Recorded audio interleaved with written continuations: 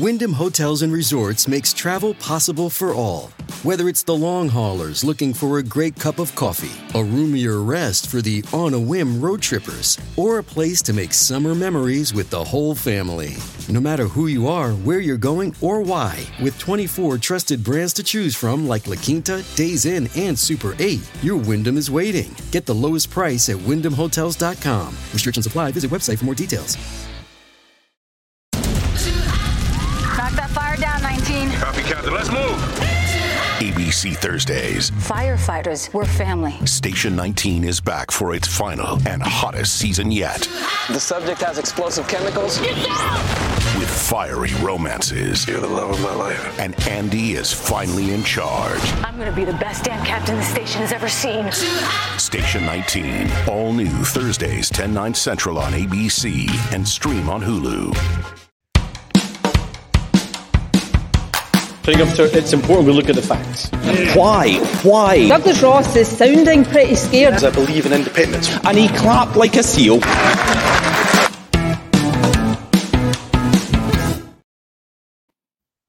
Hello and welcome to Planet Holyrood. I'm Paul Hutchin, political editor of the Daily Record.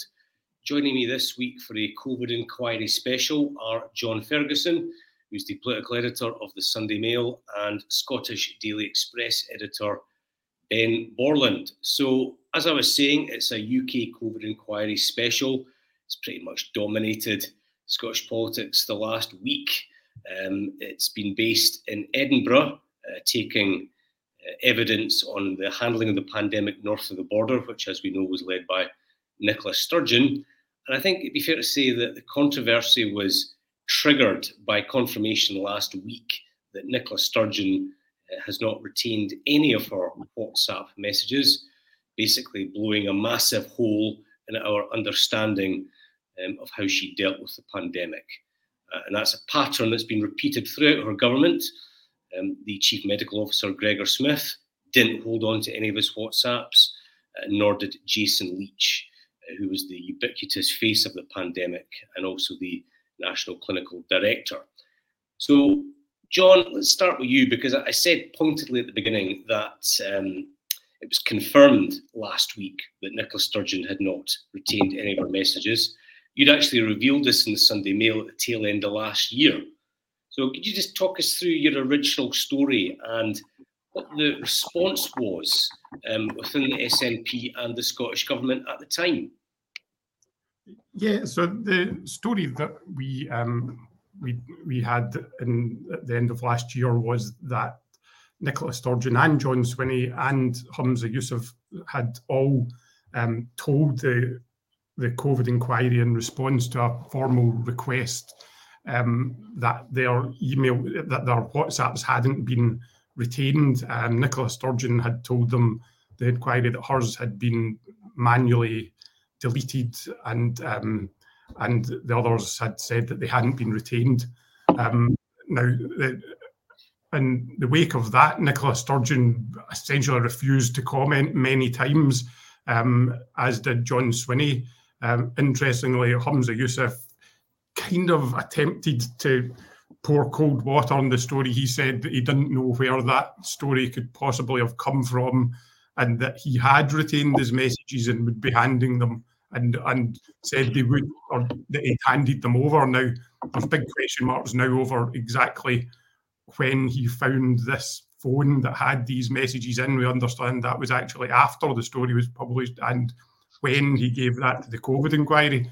But in relation to Nicola Sturgeon, there was just a sort of refusal to comment. We've now learned through the inquiry that this story was absolutely true and all our messages had been deleted from her end, at least.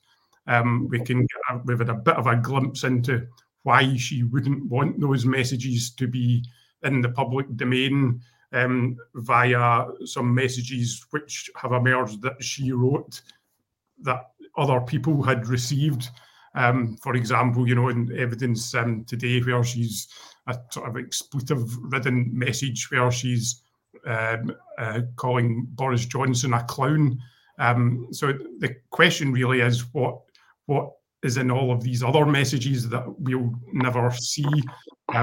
the reason one of the big things that Nicola Sturgeon has, if anything that you could call a legacy, is probably the perception in Scotland that she handled the pandemic very well. You can see how the release of these messages, I mean, what we've seen already is seriously damaging that perception. And I would imagine that if you had the full gambit of messages, it would be damaged far more. So in a sense, you can, if you take a step back from this, you can kind of understand how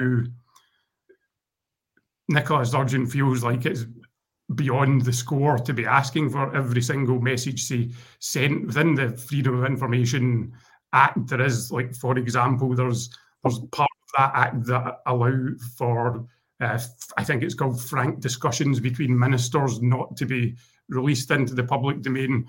Obviously, during the pandemic, you know, there these frank discussions that would have happened within offices just couldn't happen because everybody was at home. And I think everybody across the whole of, you know, in all different industries began to use WhatsApp almost as if they were speaking to the person involved. And you can kind of understand why Nicola Sturgeon feels, come on, this is beyond the score to ask for this stuff. But by the letter of the law, that, you know, these communications are FOIable, and there are laws around the retention of information that needs to be passed to an inquiry.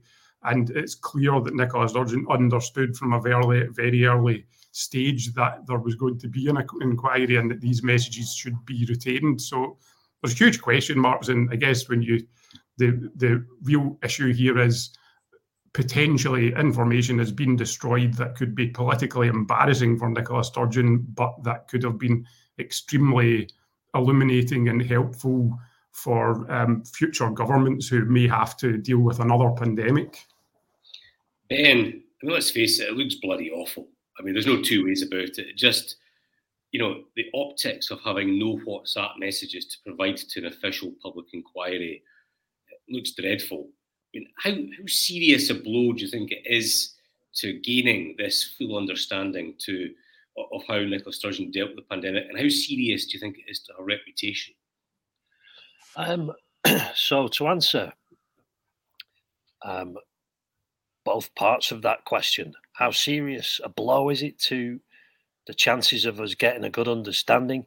I have to say, thanks to the UK COVID Inquiry Council and the chair, Baroness Hallett, I think we've had two of the most interesting and informative weeks that I can remember for years. Finally, the veil of secrecy that the Scottish government's managed to throw over most of its dealings and actions has been lifted. And even though Nicola Sturgeon has deleted all her messages, even though John Swinney had his phone set to auto-delete, even though Jason Leach made this quip about deletion being a pre-bed ritual, despite all of this, I think we were still getting enough information and enough evidence out there to finally kind of sweep away this idea that John said, and I think, you know, you're quite correct in saying so, that there's this perception that the Scottish government did really well during COVID, when I think there's a small but kind of vocal minority, and I'd include myself among them, who think actually the Scottish government did far worse during COVID and Scotland suffered as a result of that. And I think by the day now, people are starting to join that view. And so this brings us on to the second part of the question: how serious is it to her reputation? I mean, her reputation is already plummeted in the past 18 months. I think this is just yet another absolutely huge blow to this persona of this great stateswoman.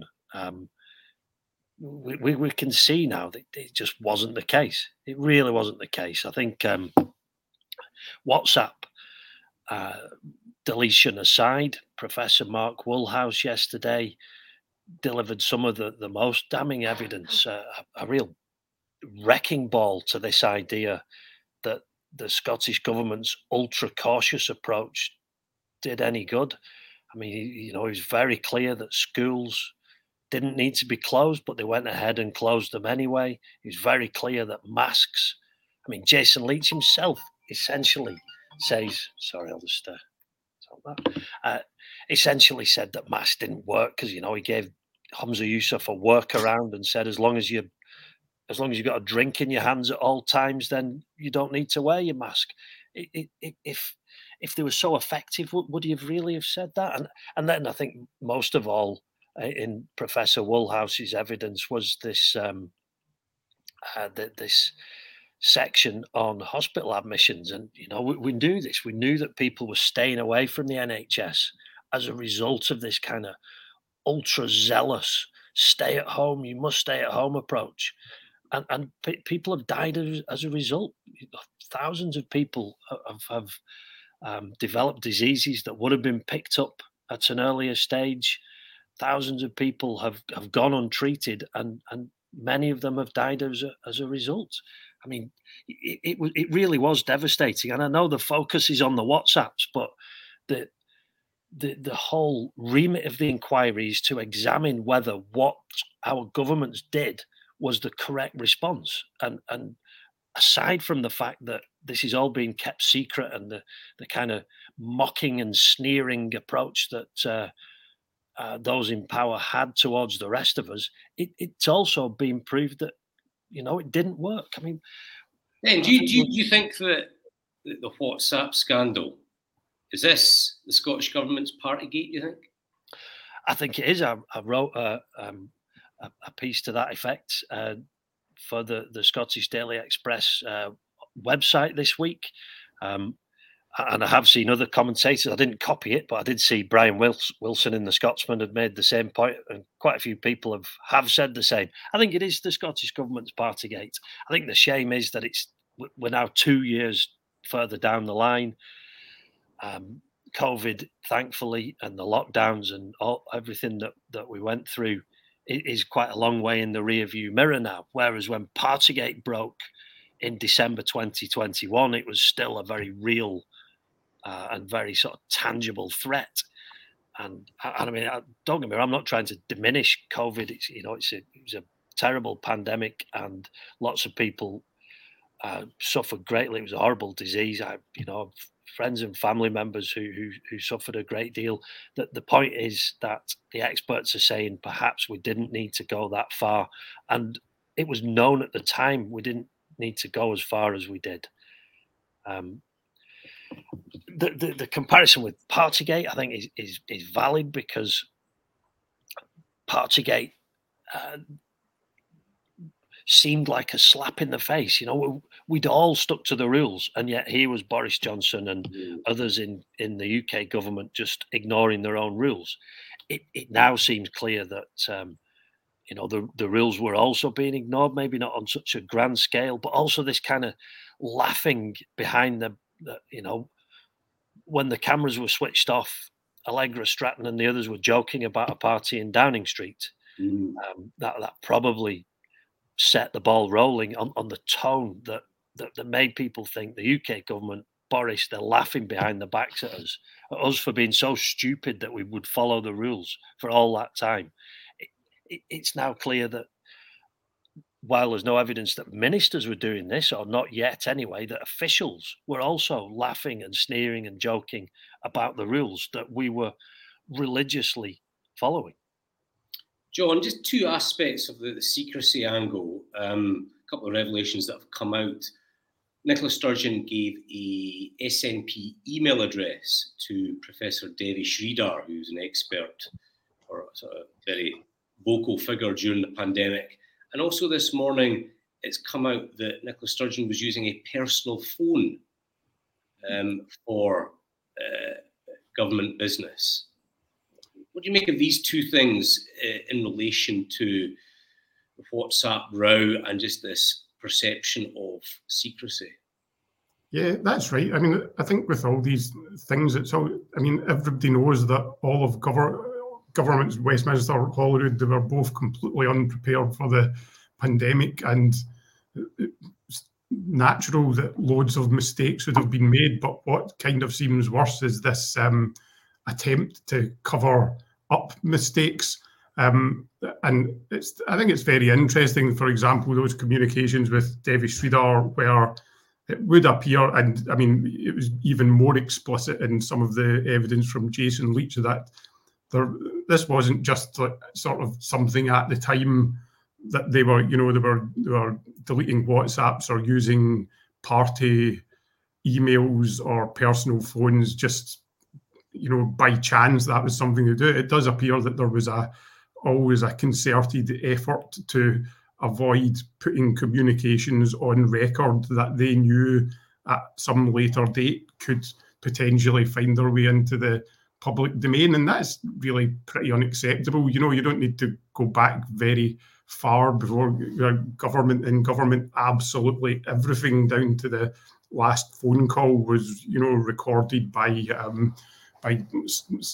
someone who would be listening in every single communication that a government minister made. And rightly so, because the decisions that they're making are hugely important, and there can be big lessons to learn for the future. I mean, for example, the communication with Devi Sridhar, I 100% agree with some of the points Ben was making there, that really what this inquiry is about is trying to get to the bottom of, did we make the right decisions? Did the lockdowns, for example, cause more non-COVID deaths than COVID deaths? And I mean, we haven't even get into the decision-making behind the sending people with COVID into care homes. And to understand all that stuff, what you need to know is who was the First Minister really listening to. And so, for example, I think it's fairly well known that Devi Sridhar was, rightly or wrongly, fairly strong on lockdowns and testing and the idea that you could control the virus and, through controlling society.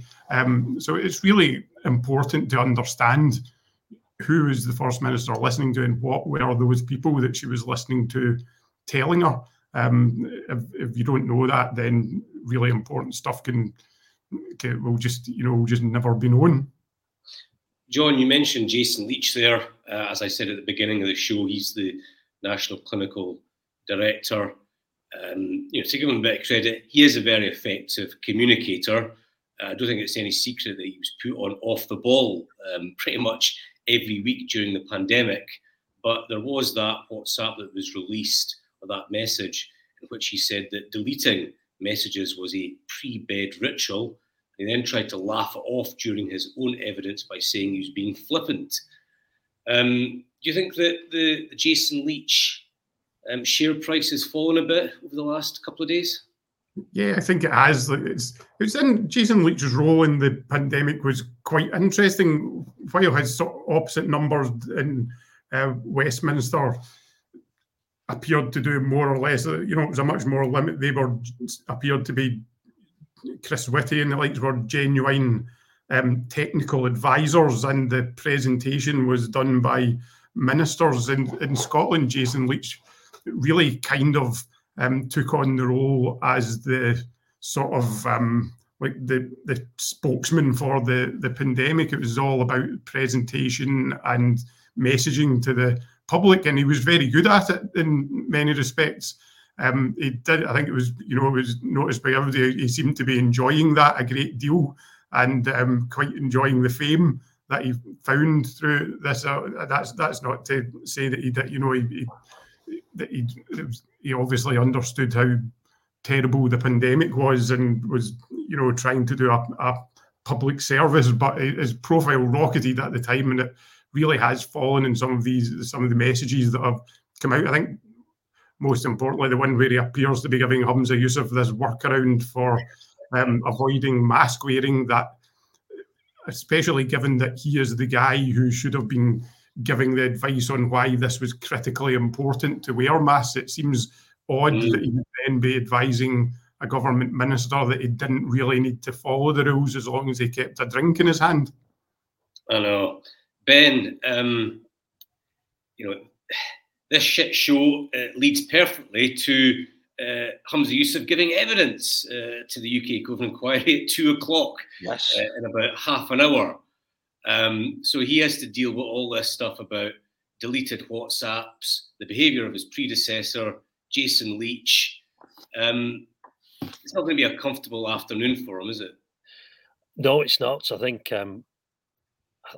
if truth were told, I think we'll learn that Humza Yousaf was actually, even though he's the health secretary for the kind of second half of the 2 years that the pandemic is sort of seen as covering, actually he was he's quite a small player in Nicola Sturgeon's government.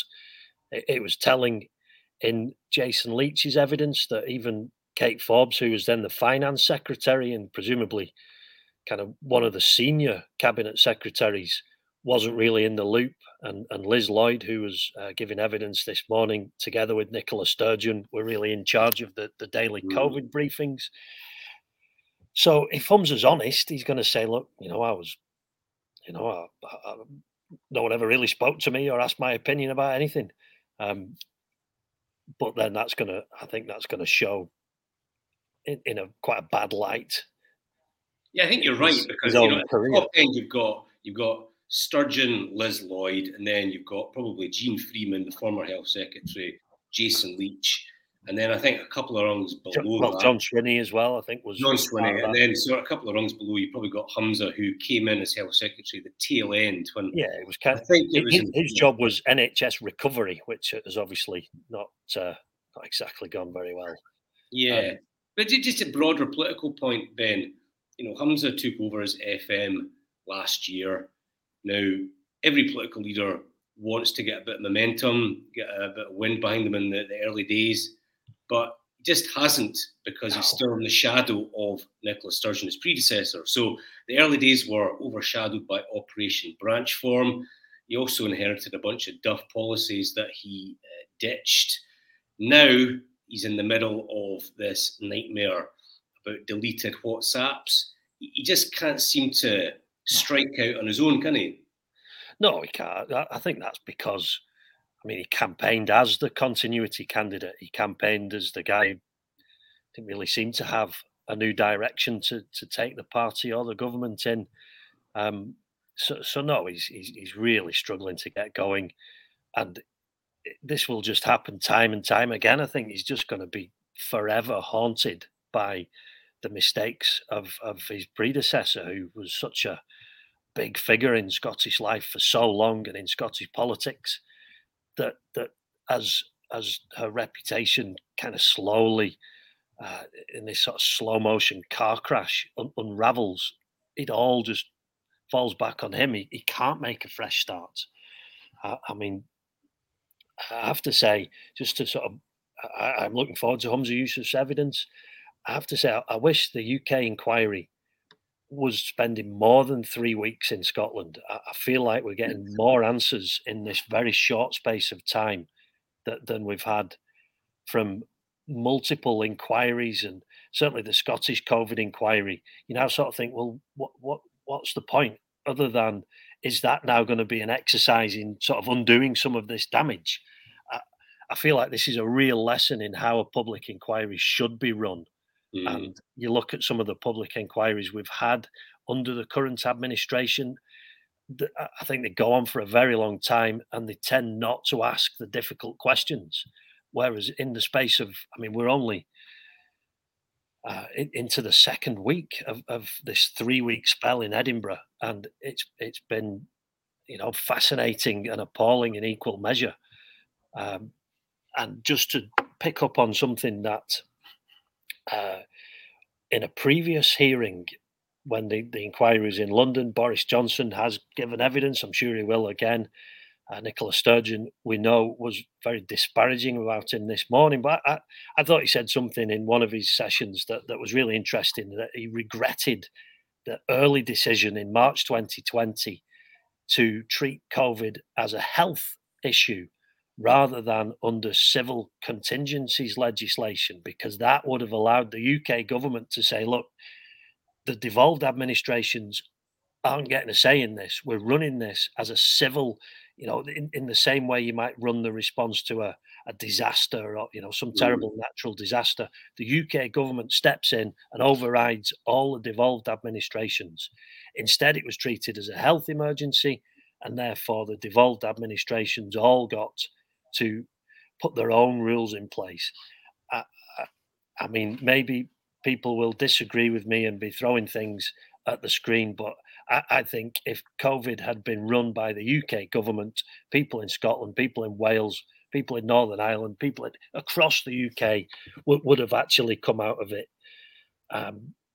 rather better. And I mean, we wouldn't have had the distractions of cross-border rows about things. The UK government made a complete arse of it. Well, so did the Scottish government. But at least you've only got one government. How would it have been better if the UK government had done it for all of us?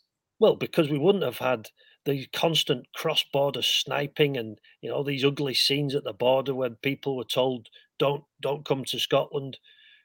We would have just had one government making a mess instead of two. More Boris Johnson. Not sure I agree with that. I mean, I think both governments. I'm sure some people, like I say, will be outraged at such a thing. But I personally think having the UK government in charge throughout. I mean, perhaps it could have been Alistair Jack could have put in some rules for Scotland. I think we might have seen some more sensible policies. I'll agree to disagree on that one, Ben.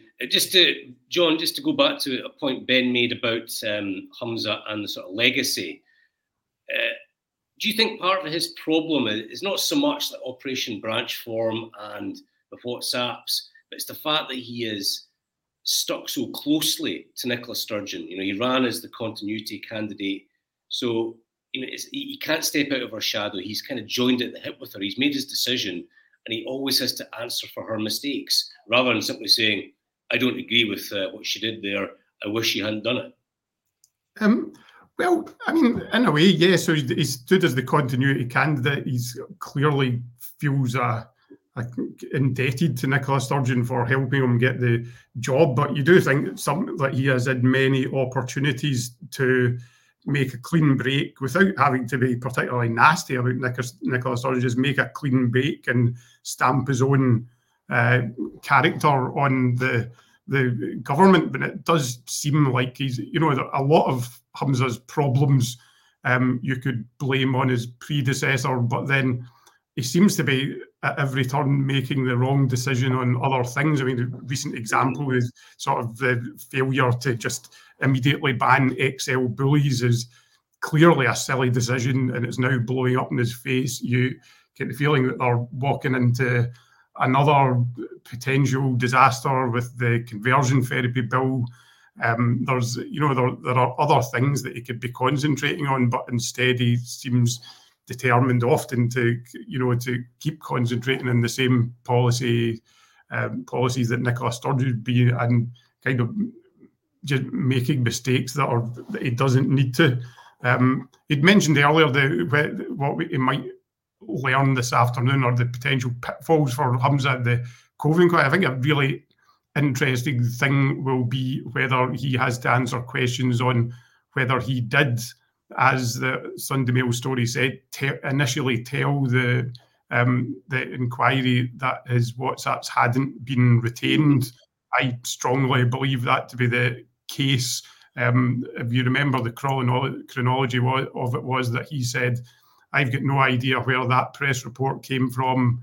I've retained all my WhatsApps and handed them over." Now, I suspect that he had handed them over possibly that morning, or sometime very closely following our story being published. If it emerges that he has told the inquiry that his WhatsApps hadn't been retained, so it clearly was misleading the public and saying that he didn't know where that press report had come from. And also, if it emerges that he potentially hasn't given all of his WhatsApps to the inquiry, then again, I think he'll have huge questions to answer. So he's really struggled to get out of Nicola Sturgeon's shadow, but it kind of feels like he doesn't want to get out of our shadow, and it's sort of difficult to work out why that is. Another example would be the Michael Matheson iPad bill affair. It just seemed like there was an easy way to deal with that and a right way to deal with that, and he didn't do it. So I think from what I gather, he's in many of these issues, he's been given advice by some of his senior advisors to take a different course, but he's deciding on his own that he doesn't want to. So it's some of his decisions are really inexplicable, to be honest. Just to wrap this section up, Nicola Sturgeon is giving her own evidence on Wednesday. I think that's a full day. That's going to be the key moment of the UK COVID inquiry from a Scottish perspective, no doubt. And I think that we'll be looking at that in great depth on Thursday and the next Planet Holyrood. So let's turn to good week, bad week. Ben, start with you. I was just going to point out to John there, it would be a great surprise if an SNP figure had given a false statement to the Sunday Mail. Surely that's never happened before. Good week. Again, it's all on the inquiry. Jamie Dawson, KC, the lead counsel to the UK COVID-19 inquiry, I think has been an absolute revelation and shows what a forensic legal mind can do when it's put to work dismantling politicians. I think some of our MSPs are really good and they do a great job, but they're not always allowed to really get into the weeds and question people. I think he's been, he's a new Express hero, shall we say. I think he's been brilliant. He's been very good, hasn't he? Not in a sort of showboaty, grandstanding way, just that sort of quiet, methodical style he's got. I think, it shouldn't do, but it does help that he's also a Scot. And I think if he was a very smart English KC, it might rub some people up the wrong way and say, oh, what's it? So it immediately neutralizes any kind of complaint that people might have that, oh, hang on, this is someone just picking on the Scottish government. There's that. Bad week, staying with the COVID inquiry, and I think she'll be glad that's over. Liz Lloyd, I think most of us in newspapers will know Liz from down the years.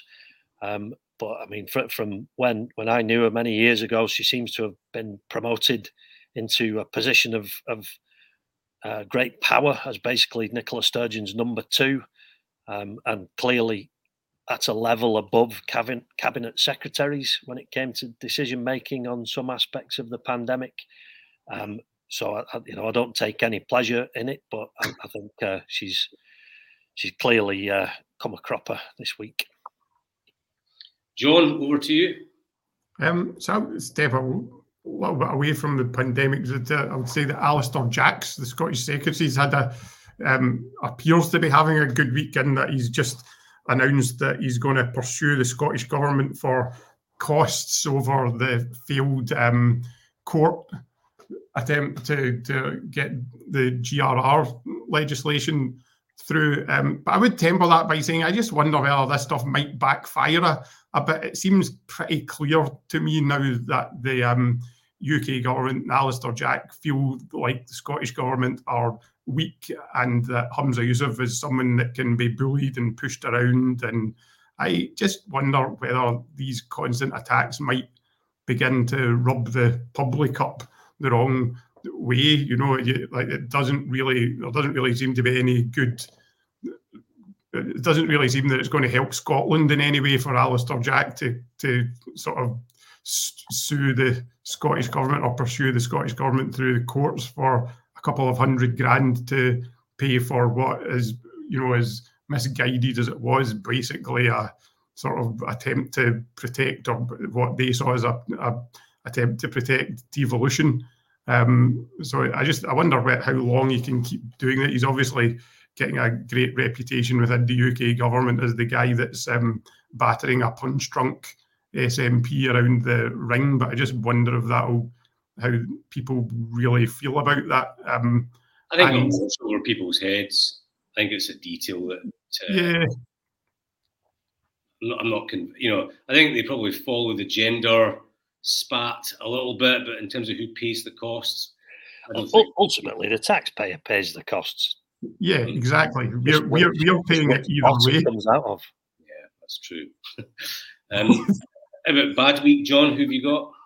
Bad week, I'd say Jason Leach, like you mentioned earlier. He was the sort of one of the heroes of the pandemic off the ball every week, and he's had a bit of a shocker this week. In danger of being shown a red card after it emerged that he gave Humza a bit of advice on how to get around the rules that he was supposed to be coming up with and getting all the rest of us to follow. So I think and also, the messages where it's quite clear that they're aware of FOI legislation and all the rest of it, and they're making a concerted effort to try to get round it and make sure that their communications aren't recoverable in the future. So I think he's a bit of a stinker. Something tells me he won't be on Tam Cowan's show this Saturday. Sick as a parrot. Yes, indeed. Okay, chaps, thanks for that. Thank you again. I hope that listeners enjoyed this COVID special. And as I said earlier, next week will be about Nicola Sturgeon's evidence to the same inquiry, which I'm pretty sure will be quite an experience. So I hope to see you again next week. I think it's important we look at the facts. Why? Douglas Ross is sounding pretty scared. As I believe in independence. And he clapped like a seal.